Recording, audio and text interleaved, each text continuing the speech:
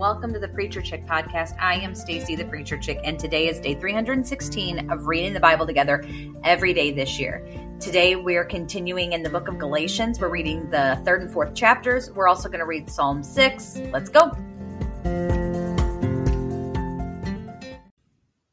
You foolish Galatians, who has cast a spell on you, before whose eyes Jesus Christ was publicly portrayed as crucified? I only want to learn this from you. Did you receive the Spirit by the works of the law, or by believing what you heard? Are you so foolish? After beginning by the Spirit, are you now finishing by the flesh? Did you experience so much for nothing? If in fact it was for nothing, so then does God give you the Spirit and work miracles among you by your doing the works of the law? Or is it by believing what you heard, just like Abraham, who believed God and it was credited to him for righteousness? You know then that those who have faith, these are Abraham's sons. Now the scripture saw in advance that God would justify the Gentiles by faith and proclaimed the gospel ahead of time to Abraham, saying, all the nations will be blessed through you. Consequently, those who have faith are blessed with Abraham, who had faith. For all who rely on the works of the law are under a curse, but it is written, everyone who does not do everything written in the book of the law is cursed. Now it's clear that no one is justified before God by the law, because the righteous will live by faith. But the law is not based on faith. Instead, the one who does these things will live by them.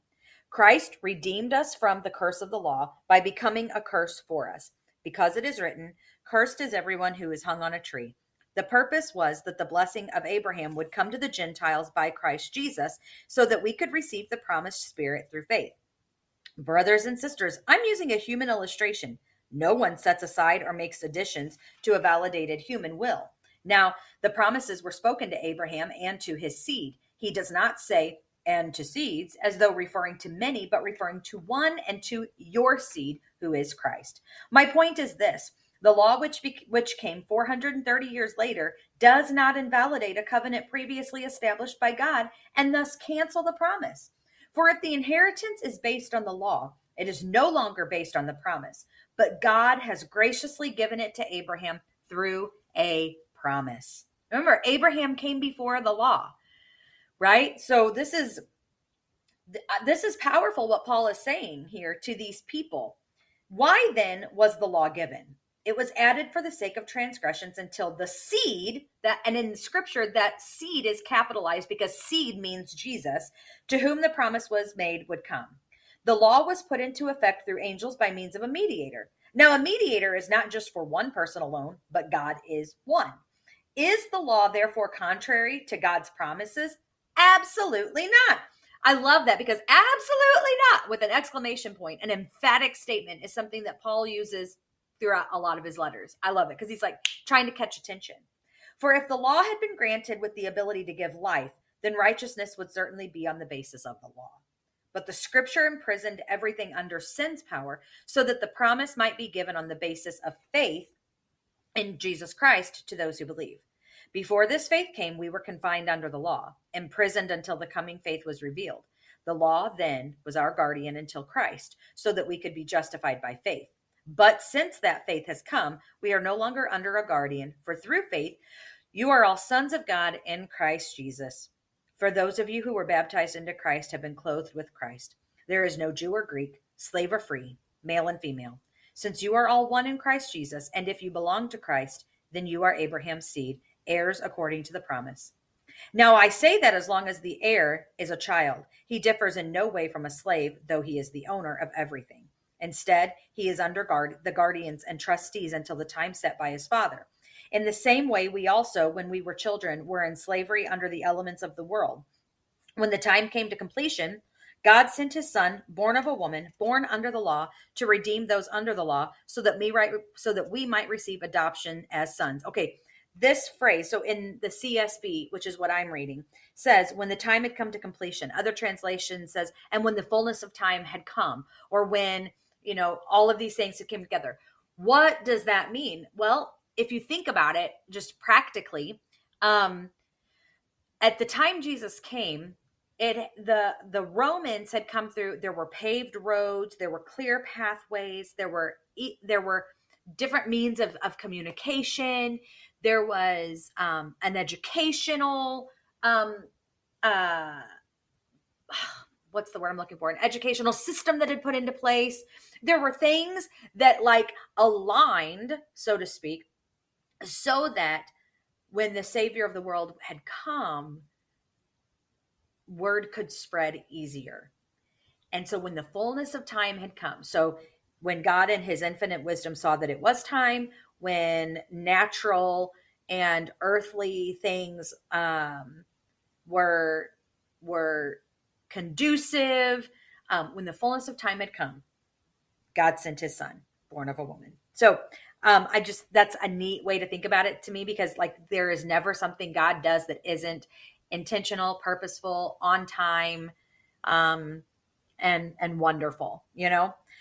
It says, and because you are sons, God sent the spirit of his son into our hearts, crying, Abba, Father. So you are no longer a slave, but a son. And if a son, then God has made you an heir. Now, don't get hung up on the masculine pronouns here. This is talking to everyone. He's just using this because culturally speaking, that's who would have been being addressed. Okay. So that. Continuing on. But in the past, since you didn't know God, you were enslaved to things that by nature are not God's. But now, since you know God, or rather have become known by God, how can you turn back again to the weak and worthless elements? Do you want to be enslaved to them all over again? Here's the thing. Paul is making it clear that you can find out the reality and the truth of God and Jesus and all that has been done for you. You can even receive it, and you can choose to walk away from it and not live in what he offers, but return to the life that you had prior to the knowledge that you've gained. People don't like to hear that, but that is true. God does not leave us, but we can walk away from him. He says, you are observing special days, months, seasons, and years. I'm fearful for you that perhaps my labor for you has been wasted. I beg you, brothers and sisters, become like me, for I also become like you. You've not wronged me. You know that previously I preached the gospel to you because of a weakness of the flesh. You did not despise or reject me, though my physical condition was a trial for you. On the contrary, you received me as an angel of God, as Christ Jesus himself. Where then is your blessing? For I testify to you that, if possible, you would have torn out your eyes and given them to me. So then I have become your enemy, because I told you the truth. They court you eagerly, but not for good. They want to exclude you from me so that you would pursue them. But it is always good to be pursued in a good manner, and not just when I'm with you. My children, I am again suffering labor pains for you until Christ is formed in you. I would like to be with you right now and change my tone of voice, because I don't know what to do about you. Tell me, you who want to be under the law, don't you hear the law? For it's written that Abraham had two sons, one by a slave and the other by a free woman. But the one by the slave was born as a result of the flesh, while the one by the free woman was born through a promise. These things are being taken figuratively, for the women represent two covenants. One is from Mount Sinai and bears children into slavery. This is Hagar. Now Hagar represents Mount Sinai in Arabia and corresponds to the present Jerusalem, for she is in slavery with her children. But the Jerusalem above is free, and she is our mother, for it is written, Rejoice, childless woman, unable to give birth. Burst into song and shout, you who are not in labor. For the children of the desolate woman will be many, more numerous than those of the woman who has a husband. Now you two brothers and sisters, like Isaac, are children of promise. But just as then the child born as a result of the flesh persecuted the one born as a result of the spirit, so also now. But what does the scripture say? Drive out the slave and her son, for the son of the slave will never be a co-heir with the son of the free woman. Therefore, brothers and sisters, we are not children of a slave, but of the free woman. Woohoo! Right? Psalm 6. Lord, do not rebuke me in your anger. Do not discipline me in your wrath. Be gracious to me, Lord, for I am weak. Heal me, Lord, for my bones are shaking. My whole being is shaken with terror. And you, Lord, how long? Turn, Lord, rescue me. Save me because of your faithful love.